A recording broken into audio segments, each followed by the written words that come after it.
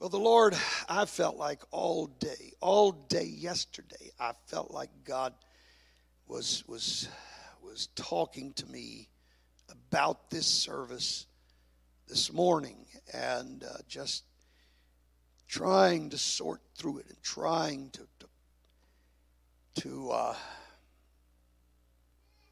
land on exactly what it was God was saying. And I feel like I've got a message this morning for somebody. And it's one of those times when you're just not sure if it's somebody here, if it's somebody online, but I feel certain it's somebody. It's somebody God wants to talk to today. And so I'm asking the church if you would get under this burden with me and help me today. Amen. Would you do that? Would you really do that today? Amen. Amen. Amen. It's a cold spring morning, but we need some fire around this place today. We need the fire of the Holy Ghost to burn bright, because I want God to touch some hearts today. And I believe God wants to do exactly that. I believe God wants to save some folks today. And there are people, I believe, under the sound of my voice who need to be saved. Well, praise God.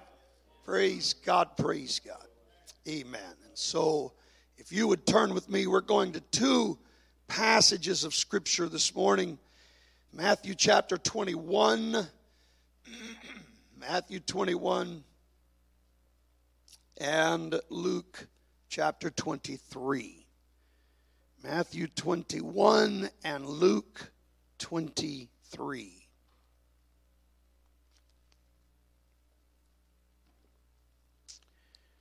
Matthew 21 and Luke 23. And while you're turning there again, please, let's work this week to get someone here for Easter Sunday. Next week's going to be a great time. One service and then a meal following.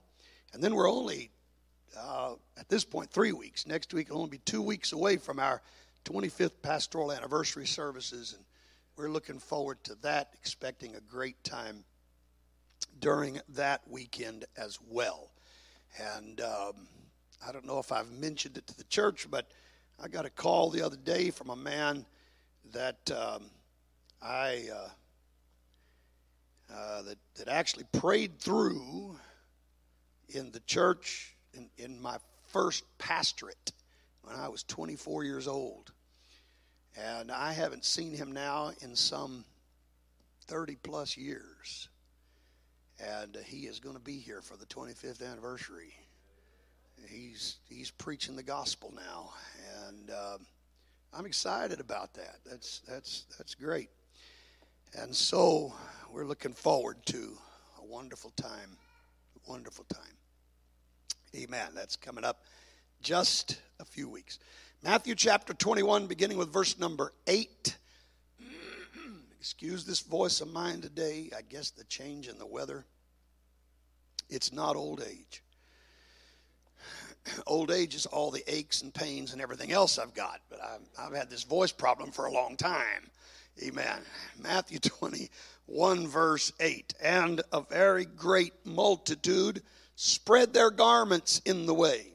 Others cut down branches from the trees and strawed them in the way. And the multitudes that went before and that followed cried, saying, Hosanna to the Son of David.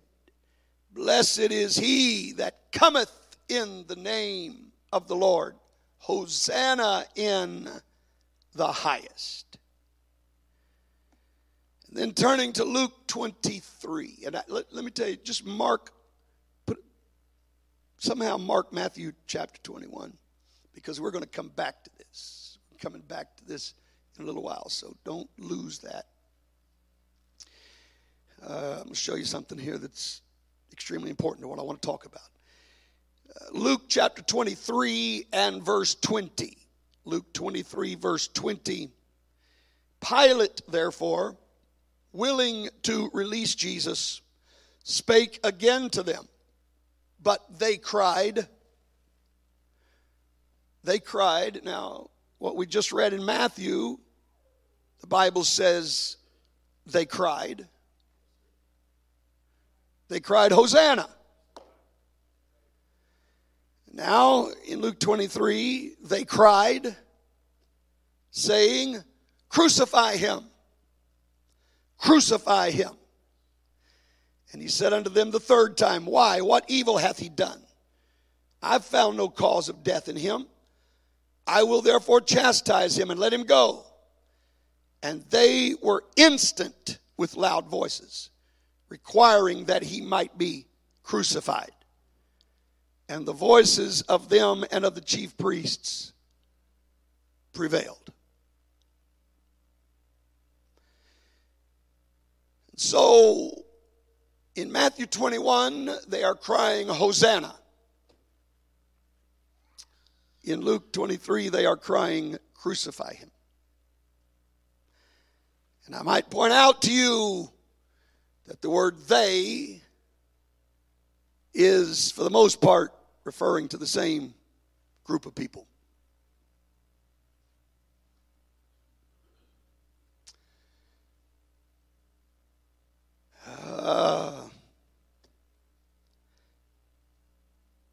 I want to talk to you this morning on this thought. Conflicting cries from a confused crowd. Conflicting cries from a confused crowd. Would you put your Bibles down, lift your hands, lift your voices, and let's talk to God. And church, I really am calling on you. I feel such a burden this morning. And I want you to pray that God would let you get under this same burden. I want to reach somebody today. I want to reach somebody today. Would you pray that God would help you to help me today? Let's pray together. Lord Jesus, God, I ask you, Lord, that you would grant me help today. Anointing, grace, unction, strength, wisdom, oh God. Lord, help me to deliver the burden of my heart today. I believe, God, that you have put this upon my heart, that you put it deep within my spirit, oh God, to deliver this message unto this people. I ask you, Lord, help me now. Lord God, touch my lips, the coal from off the altar of heaven. Lord Jesus, and let me speak as the oracle of God today. Lord, let conviction touch the hearts of those who are not right with you. God, I pray today to a work in this house and touch hearts, God, of those that are listening online. God, I want to see somebody saved. I thank you, Lord, in Jesus' name. In Jesus' name. Would you reach out to him one more time in worship before you're seated right now, everybody? Let's give God the kind of worship he really deserves. Can we do that? Come on, give him what he deserves. Not necessarily what you're feeling right now, but what he deserves. Hallelujah. He deserves the very best. He deserves the very best. I love you, Jesus. I worship you, Master. You are so good to us, God. I thank you. I thank you. I thank you. I thank you. Praise God. Praise God. Praise God. God bless you. You may be seated.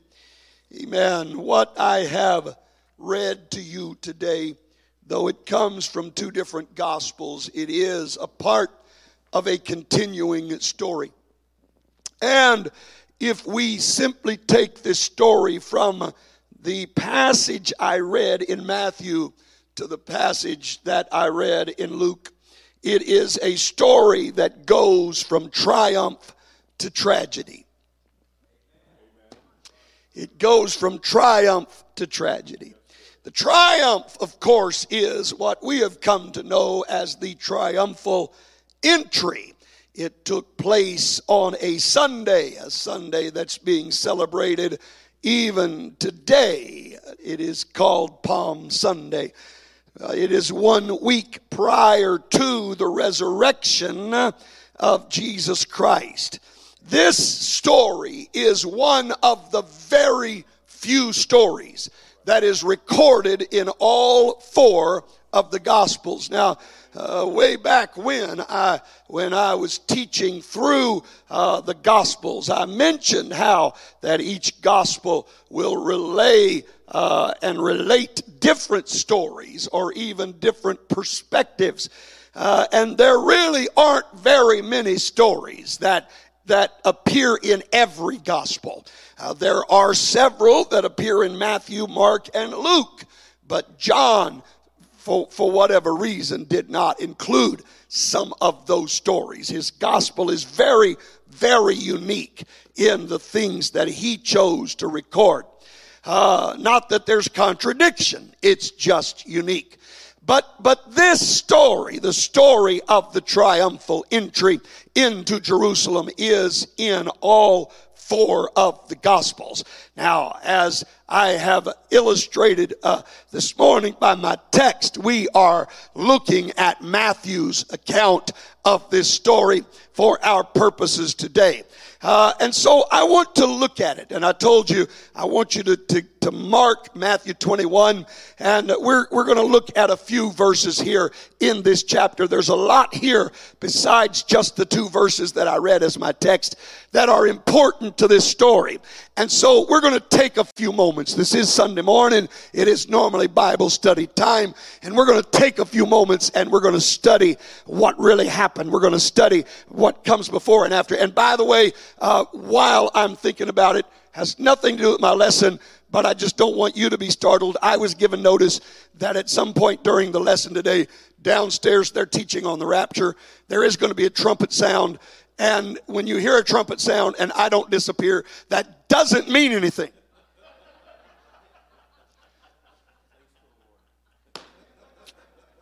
All right.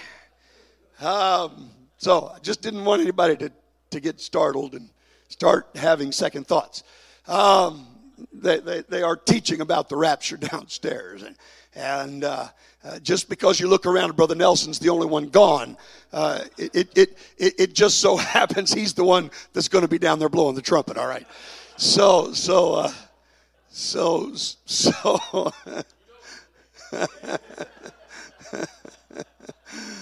all right, let's see if we can get back to some serious business here. Praise God. I meant to say that before I ever got started, so you won't be startled either. I appreciate them giving me warning. I should have just not said anything. We might have had a great altar call. I don't know. Praise God. All right, so we're going to look at some things here in Matthew chapter 21, and I want to show you some things about this triumphal entry that are important to where we're going and what we're going to discuss today. So as Jesus was preparing for this entry into Jerusalem, let's read, Brother Goff, verses 2 and 3 from Matthew chapter 21, verses 2 and 3. Listen to this. And when they drew nigh unto Jerusalem, they were come to Bethphage, unto the Mount of Olives. Then sent Jesus 2 disciples, saying unto them, Go into the village over against you, and straightway ye shall find an ass tied, and a colt with her. Right. Loose them, and bring them unto me. And if any man say aught unto you, ye shall say, The Lord hath need of them. Just say, the Lord has need of them. And straightway he will send them. He will. Now, when I read this, it strikes me. It really strikes me. It's very, very interesting. First of all, Jesus said, if this happens. And, of course, when you get to reading it, it does happen. Jesus is relaying to them that you need to go in and get this this donkey, and you need to get her and her colt, and we're going to need them for something that is about to take place. And I want you to know that you just go ahead and go out there and get her. You're going to see her there. And when you see her, you don't have to ask permission. You just go and get her. And should somebody come out and say, "What are you doing taking my donkey? What do you think you're doing?" You just say, "The Lord has need of her, and everything's going to be all right." Now look, I'm going to tell you, it amazes me. It strikes me as highly interesting that Jesus knew the owner of these animals so well that he was confident that all it would take for the man to release them was that the man would have knowledge that the Lord needed them. If only every one of us had such a heart to give up anything for the kingdom of God, amen, regardless of what it might cost us personally. If we know the kingdom needs it, that's all we need to hear. Well, are you going to help me this morning?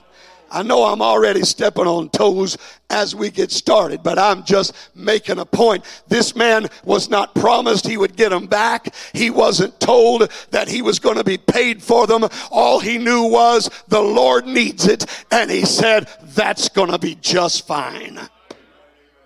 Well, praise God. Now listen, this was not mere supposition on the part of Christ. What he suggested might happen did happen. We read about this in Mark chapter 11, verses 4 through 6. And they went their way and found the colt tied by the door without it in a place where two ways met. And they loose him. And certain of them that stood there said unto them, "What do ye, loosing the colt?" What are you doing? And they said unto them, even as Jesus had commanded. And so they said what Jesus told them to say. And they let them go. And that's all that was necessary. I'm telling you, listen to me, church. God knows the hearts. He knows the hearts. We don't hide anything from him. We don't cover anything up when it comes to God. There is nothing buried when it comes to God. He knows all things. You might fool man, you might fool the preacher, but you're not fooling God. Amen. Read for me Isaiah 46 verses 9 and 10. Remember the former things of old? Yes. For I am God. I am God. There is none else. There is none else. I am God. I am God. There is none like me. There's none like me. Declaring the end from the beginning. I declare the end from the beginning. From ancient times and things that are not yet done. Saying, my counsel shall stand. And I will do all my pleasure. Hallelujah. I'm telling you that God knows all things and God has declared all things. Is anybody going to help me this morning? God is like no one else, and when he says something's going to happen, it happens. That's the kind of God he is. Now listen. Jesus said, the Lord has need of this colt. Now why did he have need of this colt? Why was this colt so important to Jesus? Was it just so he could take a ride? Well, I guess to one degree it was so he could take a ride, but it wasn't necessarily the ride that was so important. What was so important was the fact that this ride had been prophesied. You still got your Bible open to Matthew 21? All right, now we left off at verse 3. Let's pick up with verse 4. Read verses 4 and 5. All this was done. All this was done that it might be fulfilled. That it might be fulfilled. Which was spoken by the prophet. Saying, Tell ye the daughter of Zion. Tell ye the daughter of Zion. Behold, thy king cometh unto thee. And sitting upon an ass. Sitting upon an ass. And a foal. And the colt, the foal of an ass. Listen, what he was doing was he was reaching back hundreds of years. Zechariah had made a prophecy. Read what Zechariah said. Zechariah 9:9. Rejoice greatly, O daughter of Zion. Shout, O daughter of Jerusalem. Behold, thy king cometh unto thee. He is just and having salvation. Lowly, riding upon an ass. And upon a colt, the foal of an ass. I'm telling you why Jesus had need of this donkey, because he had prophesied. Amen. It had been spoken hundreds of years before, and not one word of all that God has spoken will ever fall. Amen. Not one word of all that God has spoken will ever fail. Everything that the Lord has ever prophesied has always come to pass. And when he moved upon the prophet Zechariah to say, the king's coming, and he's riding on a donkey, and he's going to bring that little colt with him. When that was prophesied, Jesus said, well, in order to fulfill this, we're going to need a donkey and a colt. And Jesus knew exactly where there was a donkey and a colt. And he knew where there was one that was owned by a man who, when asked to give it up for the Lord, was willing to give it up for the Lord. Well, praise God. Hallelujah. Amen. Now, Zechariah said, rejoice greatly, O daughter of Zion. Amen. Can we put that back up there for just a moment? Rejoice greatly, O daughter of Zion. This word greatly, according to one Hebrew scholar, said that the word means exceedingly. Another said it means vehemently. One commentator said that God commanded his people to burst out into a jubilee of rejoicing. They were to dance and shout for gladness of spirit. This word greatly means that there should be no measure whatever in their exaltation. In other words, God said, when he said rejoice greatly, he said, don't even put a limit on it. You let this rejoicing reach a place that nobody can measure it. I don't want it to stop. I don't want it to be limited. I want you to rejoice because your King is coming to you. Well, I wish we could get about a third of that kind of rejoicing going on around here today. Praise God. Amen. Rejoice greatly. Rejoice greatly, O daughter of Zion, because your King is coming unto you. Your King is coming unto you. So rejoice. Rejoice vehemently. Rejoice exceedingly. Rejoice without measure. Rejoice without measure. And so they did exactly what it had been prophesied that they would do. When Jesus rode into the gates of Jerusalem on that donkey. Let's go back and read the verses that I used as my text. This is verses 8 and 9 of Matthew 21. Read these verses for me again, if you would. Matthew 21, verses 8 and 9. And a very great multitude spread their great garments in the way. multitude spread their garments. Others cut down branches from the trees and strawed them in the way. They cut down branches and they strawed them in the way. And the multitudes that went before and followed cried, saying, Hosanna to the Son of David. They started crying, Hosanna to the Son of David. Blessed is he Blessed that cometh is in the name he of the Lord. that comes in the name of the Lord. Hosanna in the highest. Hosanna in the highest. Now, let me just tell you, when they said Hosanna to the Son of David, I said this not too long ago, but when they used that term, the Son of David, do you understand that they are specifically referring to the heir of David's throne? They are recognizing this to be the fulfillment of Zechariah's prophecy. They are recognizing that this is the Messiah.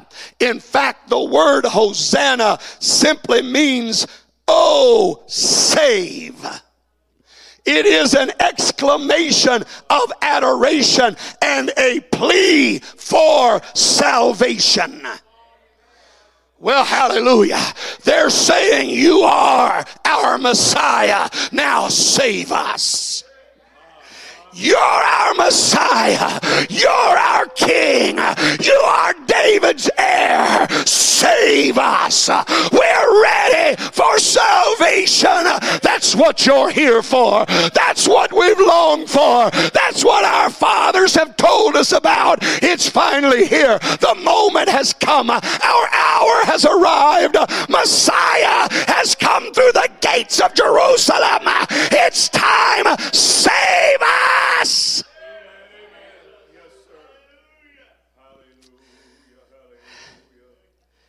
And that's further proven in the next two verses. Read verses 10 and 11.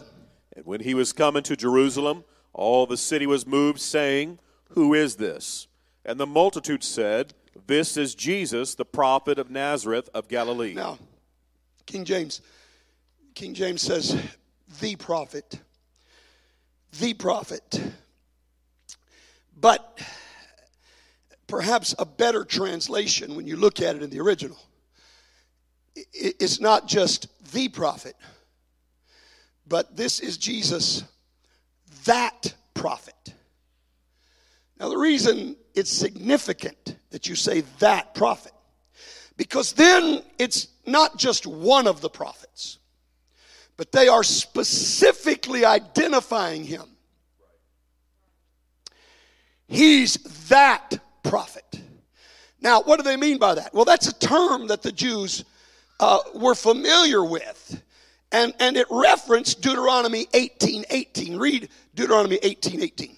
I will raise them up a prophet I'm from going to among raise their them up a brethren, prophet from among their brethren, like unto thee, and I will put and my I'm going to put my words in his mouth, mouth. and he shall He's speak going to unto speak unto them all that I shall command. command Now listen, him. this was one of the verses that the Jews considered to be a prophecy of the coming Messiah. Messiah was going to be a prophet. And so when they said, the multitude said, the people of the city said to the multitude, who is this? They said, this is Jesus, that prophet. This is the fulfillment of what Moses told us about. This is the Messiah we've been waiting on. This is he. This is the one. This is who our fathers told us about. This is the one our souls have been longing for. This is the one we've been praying for all of these years, all of these centuries. I'm telling you, the commentators agree that every expression of the multitude plainly declared that they fully received him at that moment as their Messiah. They recognized him to be who he was. That's why they're crying, save us. That's what Messiah is going to do. Save us. Save us. He's here. It's what we've wanted. It's what we've waited on. It's what we've longed for. And he's here. Do it now. Messiah, save us now. The time has come. The moment has arrived. Save us, Son of David. And this is Sunday. And yet, less than a week later, Jesus is once again the focal point of the crowd. And once again, the crowd is crying. Now, on Sunday, they recognized him as Messiah. And they cried, "Save, O Lord." And just a few days later, they're crying something totally different. Read it for us again, Brother Goff. Luke 23, verses 20 through 23. Pilate, therefore, willing to release Jesus, spake again to them. But they cried, saying, "Crucify him, crucify him." Crucify him. And he said unto them the third time, He said, Why? What evil hath he done? what's he done? I have found no cause I of don't death find in any him. cause of death in I will him. therefore chastise Let him me just and let him chastise go. him and let him go. And they were instant with loud voices, Instantly, they cried with loud voices, requiring that he might be and crucified. required. And the voices He of be them and of the crucified. chief priest prevailed. Now, many times we say the chief priest put him to death, but listen to me. It wasn't just the chief priests calling for his death that day. It was the same crowd who just a few days before was praying to him as their Messiah, saying, "Save us." They're now screaming to Pilate, "Kill him."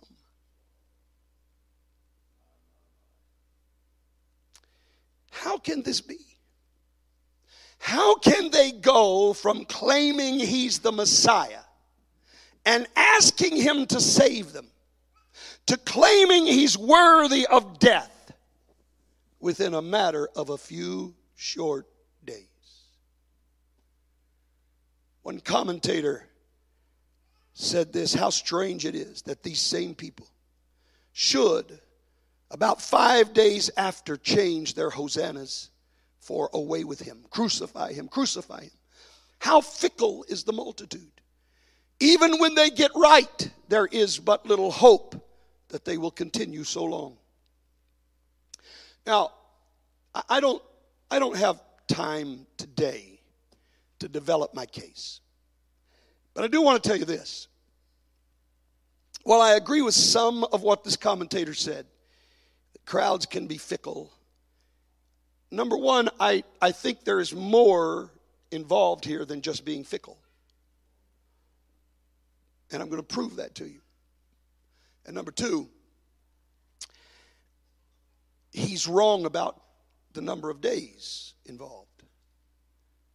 It didn't take 5 days for them to change their mind. This crying, "Crucify him," was not 5 days later.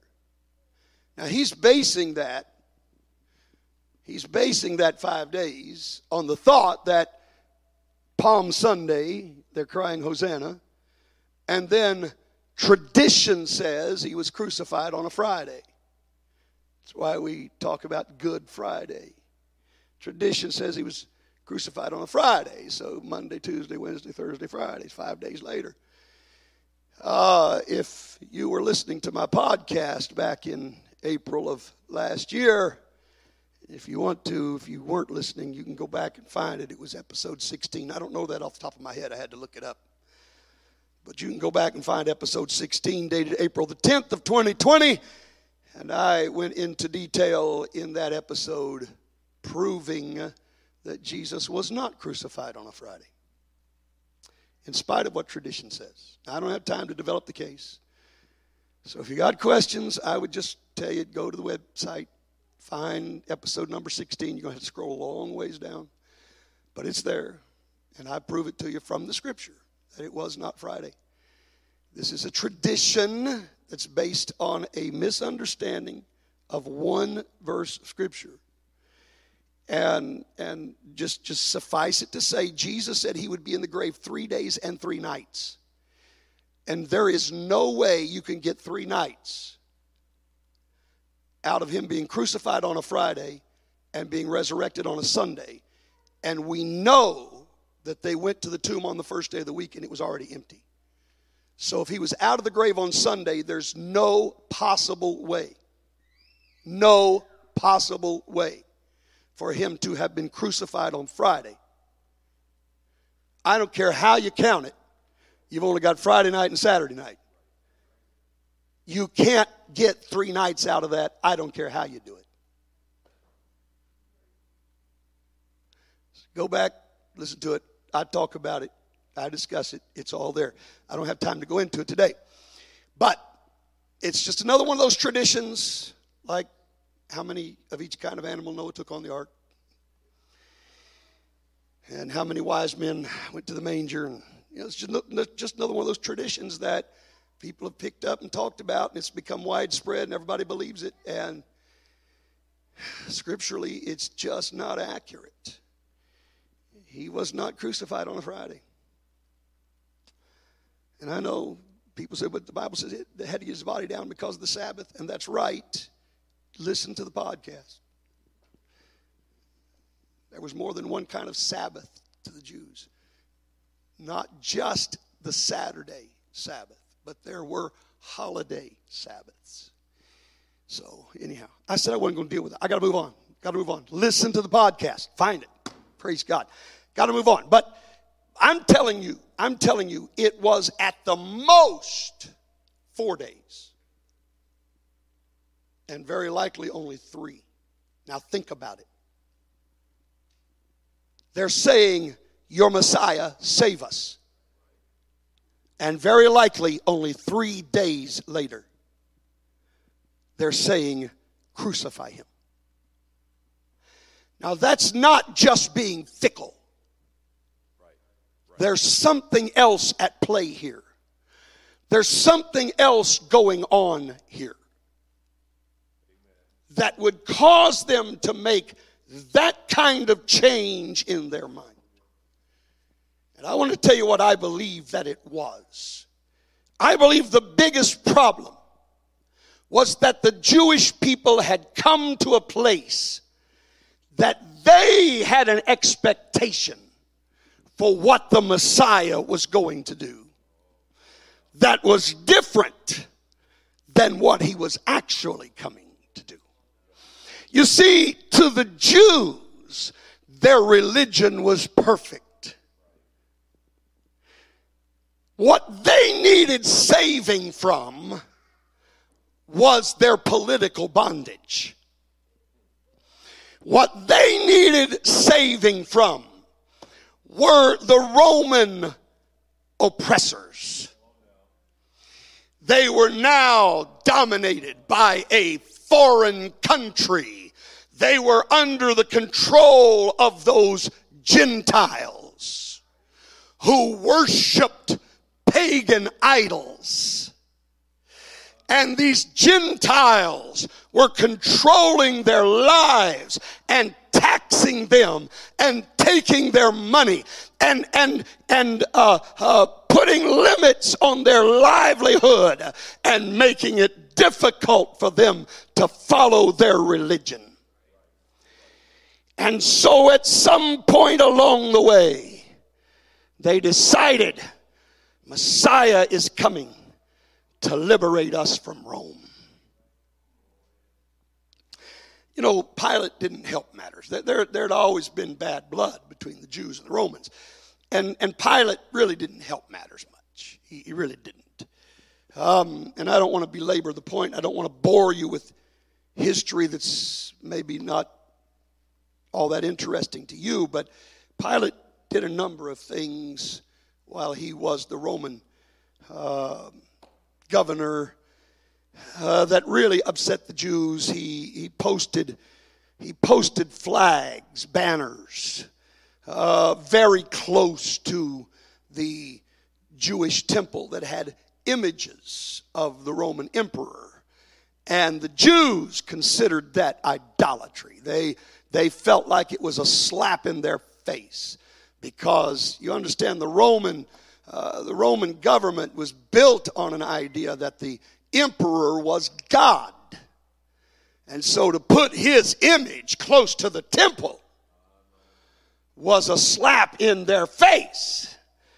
And here Pilate puts these flags with the emperor's image close to the temple of their God.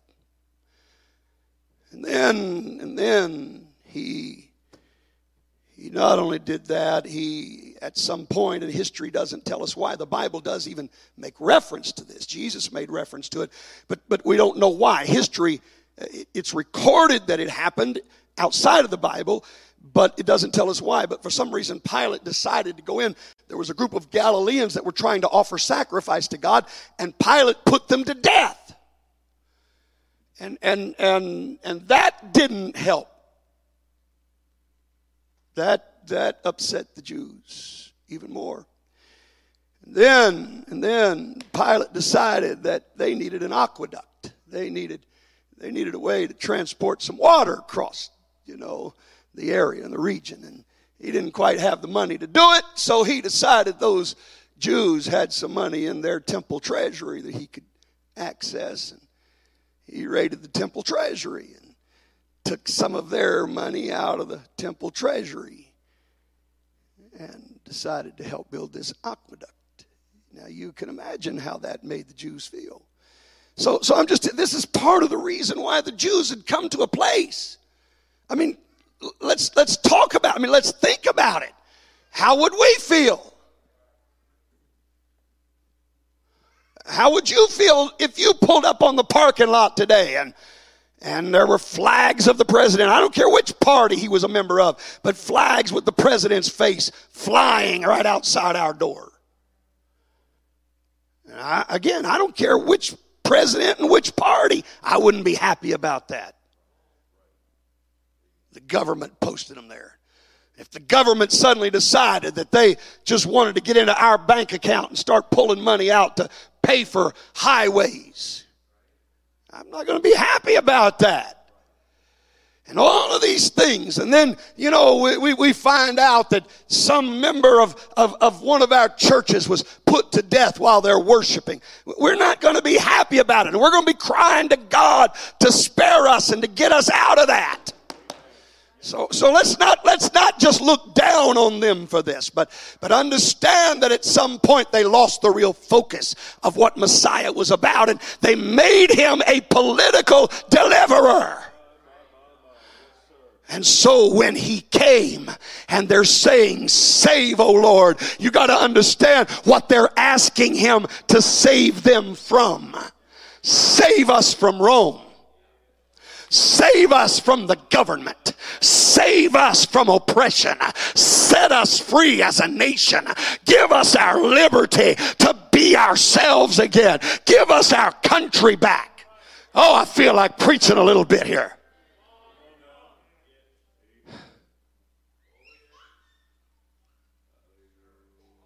I feel like preaching a little bit here.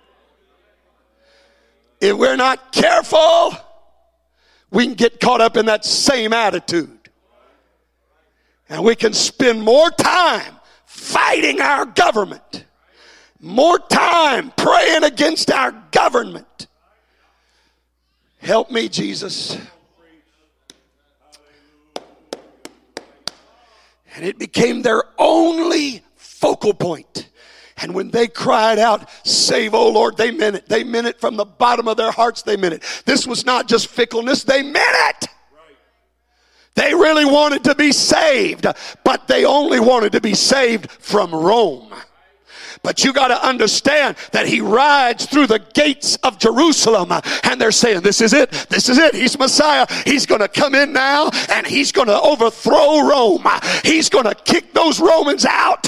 He's going to start throwing their swords and spears. He's going to build an army. He's going to gather a militia. It's about over. We're going to become a free people again." And then the very first thing he does. Still got your Bible open to Matthew 21.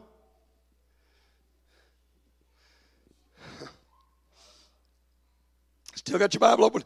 Now look, we read Matthew 21, and 8 and 9 was the text. They're crying Hosanna. 10 and 11, they're saying he's that prophet. He's the Messiah. That was verse 11. So verse 12, look at what happens. Verses 12 and 13, read. And Jesus went into the temple of God. So they just finished saying he is Messiah and he's come to save us. In their mind, save us from Rome. And he gets off that donkey and he walks into not the Roman government, but into the Jewish temple. Read. And cast out all of them that sold casting out and bought those in the that temple. sold and bought in the temple. And overthrew the tables of the money changers. He's not overthrowing Rome. He's overthrowing their religion. Oh, come on now. He overthrew the tables of the money changers and the seats of them that sold doves. And said unto them, and he said to them, it's written, My house shall be called the house of prayer, and you made it a den of thieves. Is anybody understanding what I'm telling you? They had this expectation. He's going to come in there and start kicking the Romans around. And instead, they no sooner say, you're Messiah, until he starts kicking Jews around. Now, wait a minute. This is not what we expected. This is not what we bargained for. We're comfortable in this religion. We've been walking into this temple buying these doves, and we've been transacting this business for this is the way things have been for a long time. This has been our tradition for a long time. What do you think you're doing? Are you on the Roman side?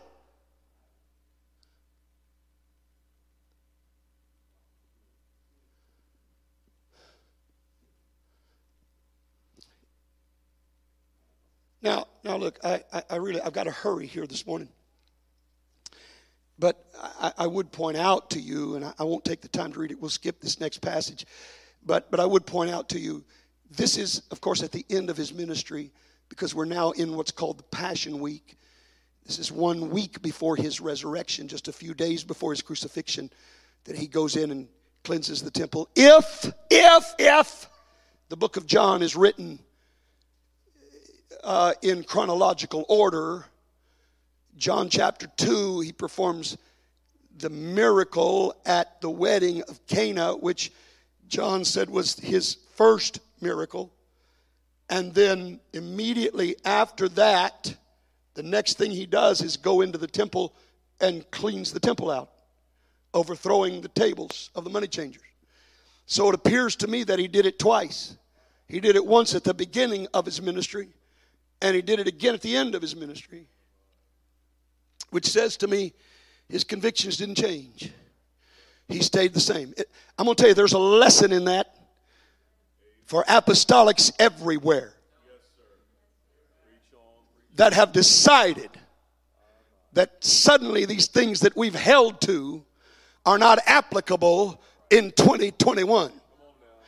That suddenly the things we've always preached against don't matter anymore. It's, you know, we got to get up to date with all this. None of that. God help us. Jesus believed the same thing in the last few days of his ministry as what he believed in the beginning of his ministry. It didn't change.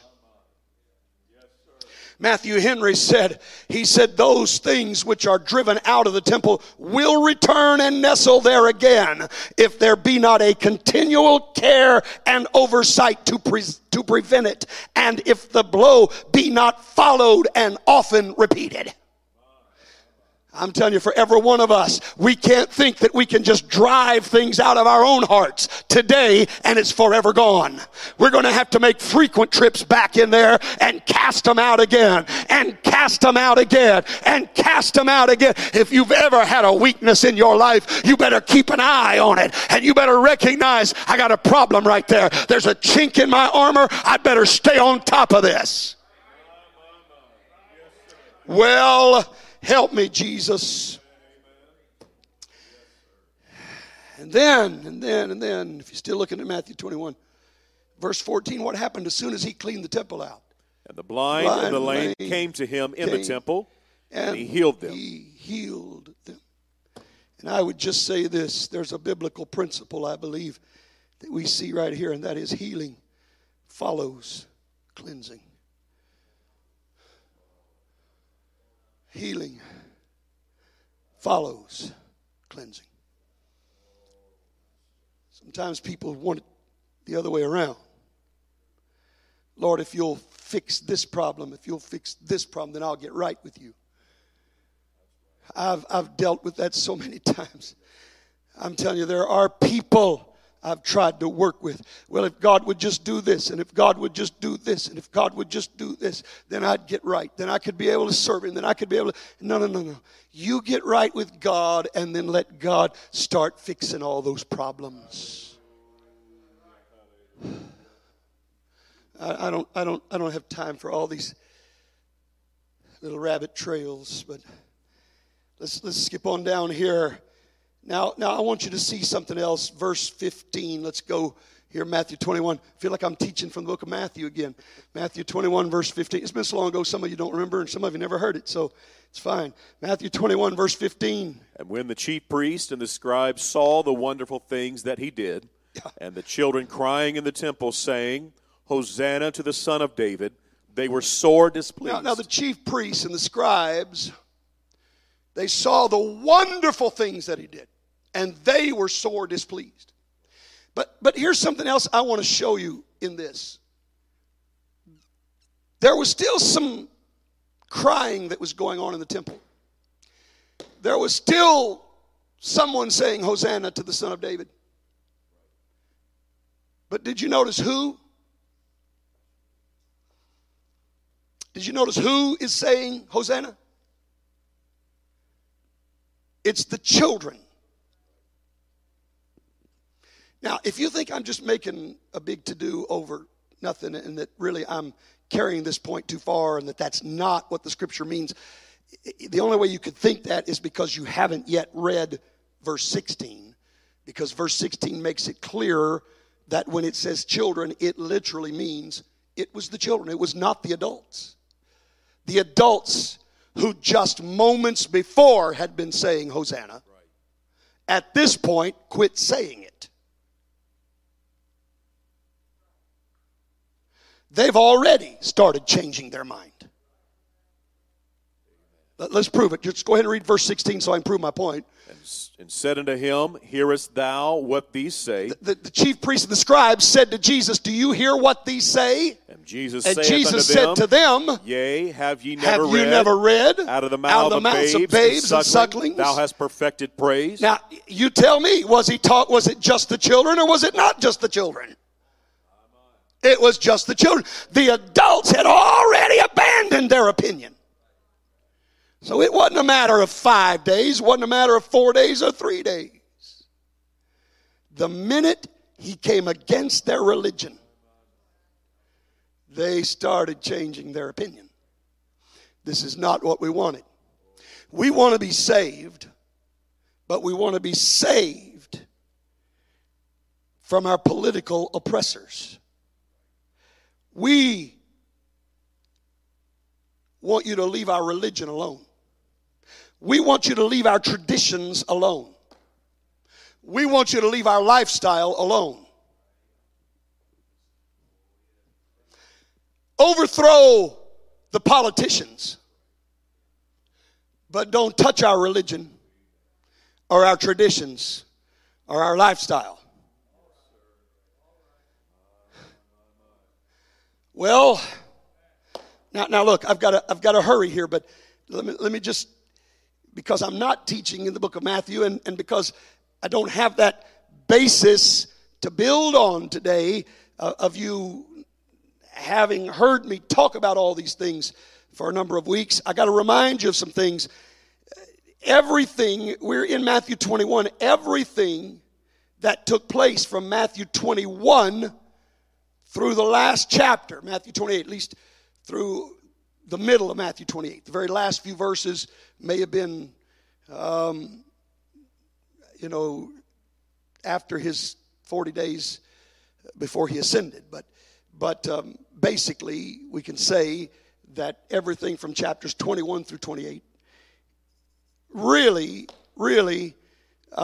in those chapters, the first 20 chapters deal with 33 years of his life. But these last 8 chapters took place in 7 days. There's 8 chapters devoted to 7 days of his life. Now, stay with me. But 3 of those days, he's in the grave. So those days really aren't addressed. Except that he was put in the grave, and then they come back to the grave, and he's out. So you just kind of take those 3 days out. So that leaves us with really 4 days of his life. And chapter 27 really deals with one day, the day of his crucifixion. So 28 is the day of his resurrection. So you got chapters 21 through 26 covering really the last 3 days of his life. 6 chapters covering the last 3 days of his life.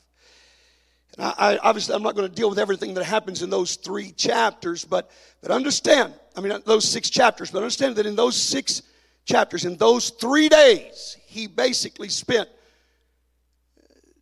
those 3 days preaching and teaching, for the most part, issuing warnings of the judgment that was coming. He was letting the Jews know, you are in trouble with God.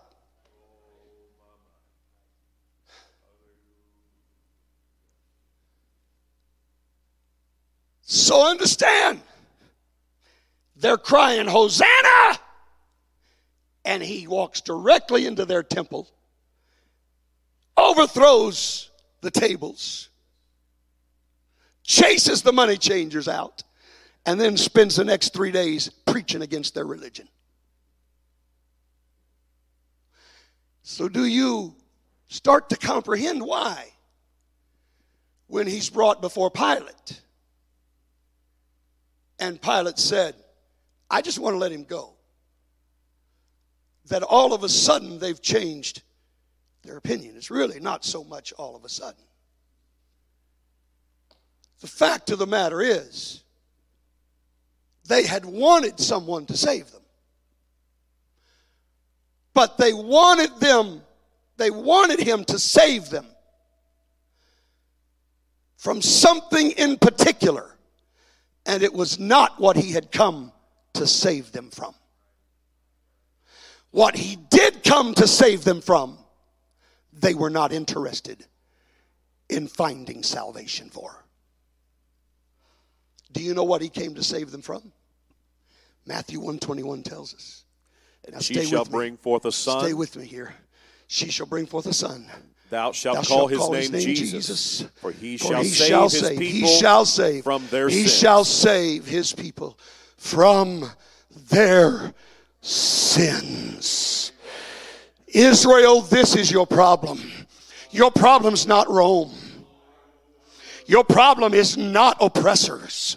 Your problem is not that procurator. Your problem's not Pilate. Your problem's not the soldier. Your problem's not the tax collector. Rome is not your problem. Your problem is what's in your heart. He came to save you. He came to set you free from the real bondage. You just don't know where that bondage is. The real bondage is not political oppression. The real bondage is the bondage of sin. You are slaves to sin and you don't even know it. He came to set you free from the slavery of sin.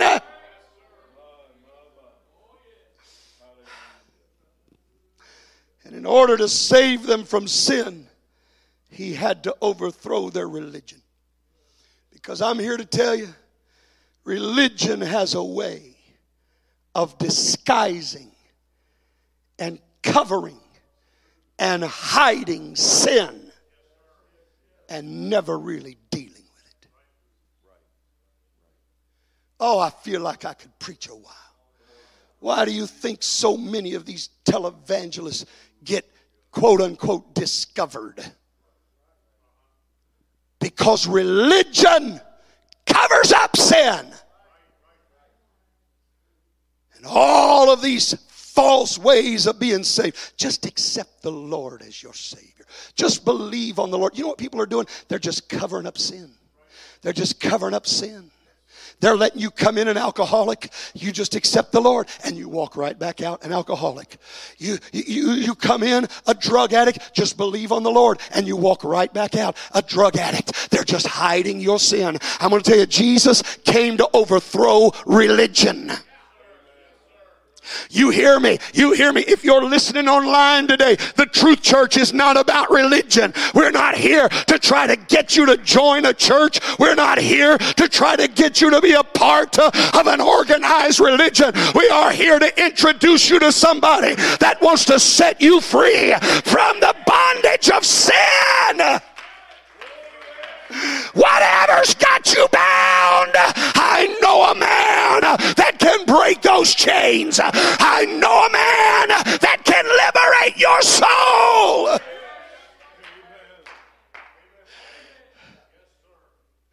Hallelujah.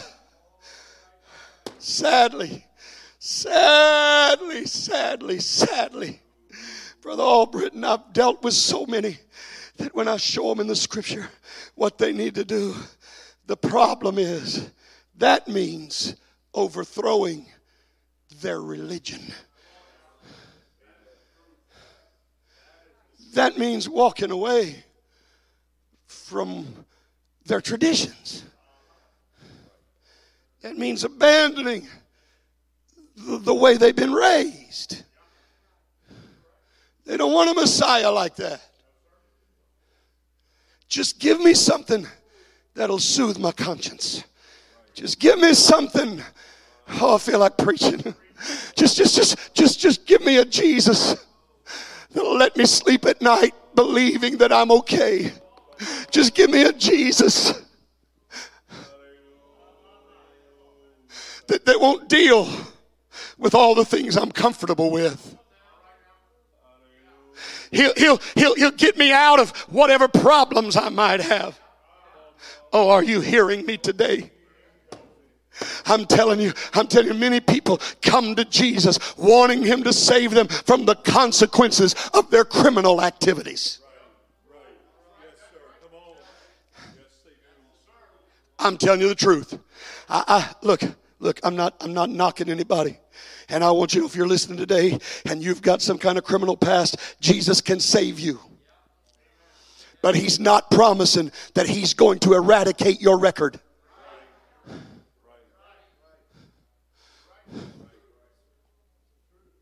He's not promising that he is going to expunge the crimes that you've been found guilty of. But that's why some people come to him. They come running to him because they believe that's what he's going to do. Save me, Lord. What they mean is, get me out of this trouble. Can I just be honest?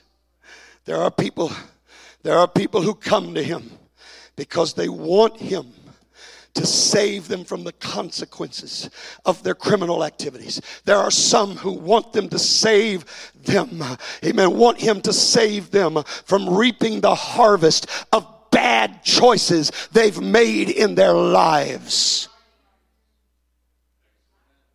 They've wrecked their homes. They've destroyed their children. And they come running to Jesus. Put it back together, Lord. Put it back together. Now let me tell you something. He can. He can. But I'm going to tell you, if he does, that's one of the extra benefits. But he came for something much, much deeper than that. I'm going to tell you, unfortunately, there are even people who sit in the church that that's the only reason they ever come to him. They come to him to be a Messiah that'll help them with their problems. I know what I think I need help with, and that's all I want you to fix. But the things that I love, the things that I hold dear, don't touch those things, Jesus. Don't talk about those things, preacher. Don't get on those things. I don't want you to bother me about the things that I am comfortable with.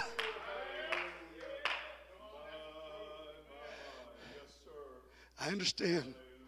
You're crying, save me, and you mean it.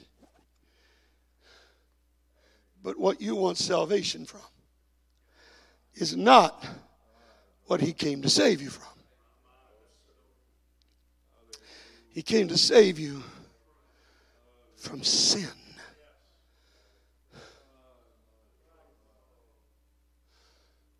Now again, don't misunderstand me. I've watched him put lives back together. I've seen him help people. I've seen him put marriages together. I've seen him heal broken hearts. I've seen him get people out of jail sentences. I've seen him do it. But there are others that he didn't do that for. Because that's not what he promised. And that's not what he came for.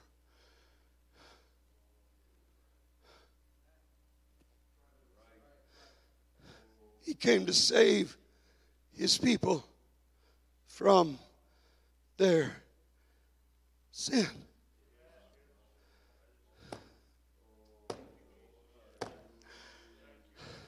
You see, sin is a killer.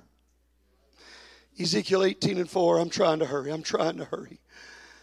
Behold, all souls are mine, as the soul of the Father, so also the soul of the Son is mine, and the soul that sinneth, it shall die. It shall die. Oh, that's Old Testament, preacher. Yeah, I know.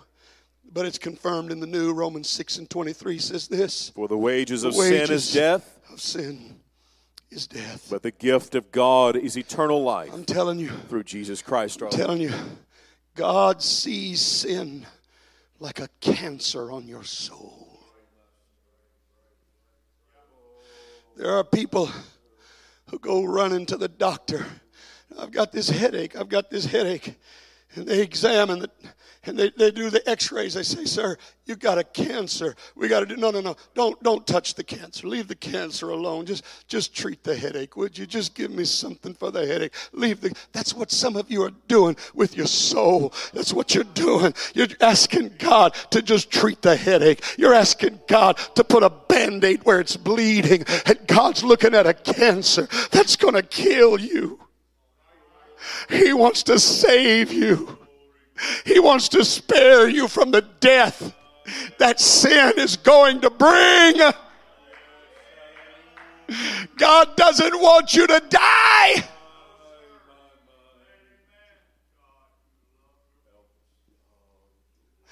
He wants you to live. John 10:10 says this. The thief cometh not, comes not, but for to steal and to kill and to destroy. I have come that they might have life, and that they might have it more abundantly. I didn't come for you to die. I came so you could live, and I want that life to be abundant life. I want it to be abundant life. I want it to be abundant life. Amen, amen. But the only way it can, we got to deal with that sin. We got to get that sin out of there. It's going to require radical surgery, but we got to get the sin out. There are too many people who believe they can claim Jesus as their Messiah and continue in sin. That's what the Jews wanted. Just get rid of these Romans. And let me tell you, if Jesus had overthrown Rome, they would have continued on in their hypocritical ways. I'm just telling you the truth. Mistreating their brothers. They would have gone on. They would have gone on doing all the things that they were doing wrong. He didn't come to deliver them from what they wanted to be delivered from. And there are too many Christians that want a Messiah to deliver them on their terms, but they want to hang on to their sin. Paul said this, Romans chapter 6, verses 1 and 2. What shall we say then? Shall we continue in sin, that grace may abound? That grace may abound. God forbid. God forbid. How shall we that are dead to sin live any longer therein? We can't. The Messiah came to set you free from sin. He came to save you from sin. Saying that you can be saved and just keep on sinning is like saying, I can maintain this cancer in me and I'll just keep living like nothing's wrong. Cancer doesn't work that way. It doesn't work that way. And neither does sin. Musicians, I want you to come, begin to play softly if you would. Listen to me. The sin must be addressed. In Acts chapter 2, verse number 37, the crowd realized something had to happen. Read verse 37 for me. Now when they heard this, they were pricked in their heart. Said unto Peter and to the rest of the apostles, Men and brethren, what shall we do? We're dying. Our religion hasn't helped us. Getting rid of the Romans is not going to help us. Tell us what to do, Peter. What shall we do? Now, look, the first thing you got to do, you got to deal with the sins of your past. That's the first thing. So, verse 38, he starts out. Then Peter said unto them, Repent. And be baptized, every one of you, in the name of Jesus Christ, for the remission of sins. All right, stop right there. First of all, repent. Ask God to forgive you of those sins. Recognize those sins are killing you. Recognize it's not the oppression of the government. Recognize it's not the brokenness of your family. Recognize it's not the threat of incarceration. Recognize it's sin that's the problem. And ask God to forgive you of that sin. Repent. And when you repent, you need to be baptized in the name of Jesus Christ for the remission of those sins. That's what gets the sin off your record. Now that takes care of the past sins, but what about tomorrow? And what about the next day? Because sin's coming back. And we got to be able to deal with it when we face it. When the temptation arises again, how do we deal with it? Well, Peter addressed that in the remainder of the verse, and here's what he said. And ye shall receive the gift of the Holy Ghost. Of the Holy Ghost. This is the answer in dealing with the sins of the future. the Holy Ghost will give you the power to fight off sin. It gives you the power to overcome sin. The Holy Ghost really is just God's Spirit living inside of you to make you holy, to help you be holy. It'll help you fight those carnal desires. It'll help you overcome that drive within you. It will deliver you from your addictions. Receive the gift of the Holy Ghost. You say, but can I have it? Well, Peter dealt with that too. Read verse 39. For the promise is unto you and to your children and to all that are afar off. All that are afar off. Even as many as the Lord our God shall call. Even as the Lord our God shall call. Yes, the promise is yours. You can have it today. He'll give you this same power if you'll ask Him. It's not deliverance. It's not deliverance from incarceration. It's not deliverance from the threat of someone else. What you need is deliverance from sin. And if you can get deliverance from sin, God will help you with everything else. He'll put the pieces of your life together in every other way.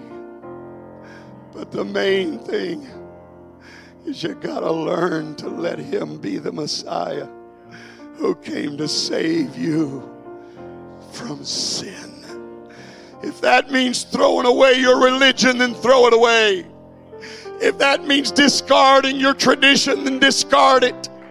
If that means giving up your lifestyle, then give it up. But let Him set you free from your sin. Let's stand this morning. These altars are open. God's reaching for somebody today. I feel it. I feel it. Maybe you're listening online. I want to tell you right where you're at. Your living room. If you're driving down the road, you can pull over on the shoulder right now. Let those tears flow. God sees the brokenness of your heart. God loves you. He cares about you.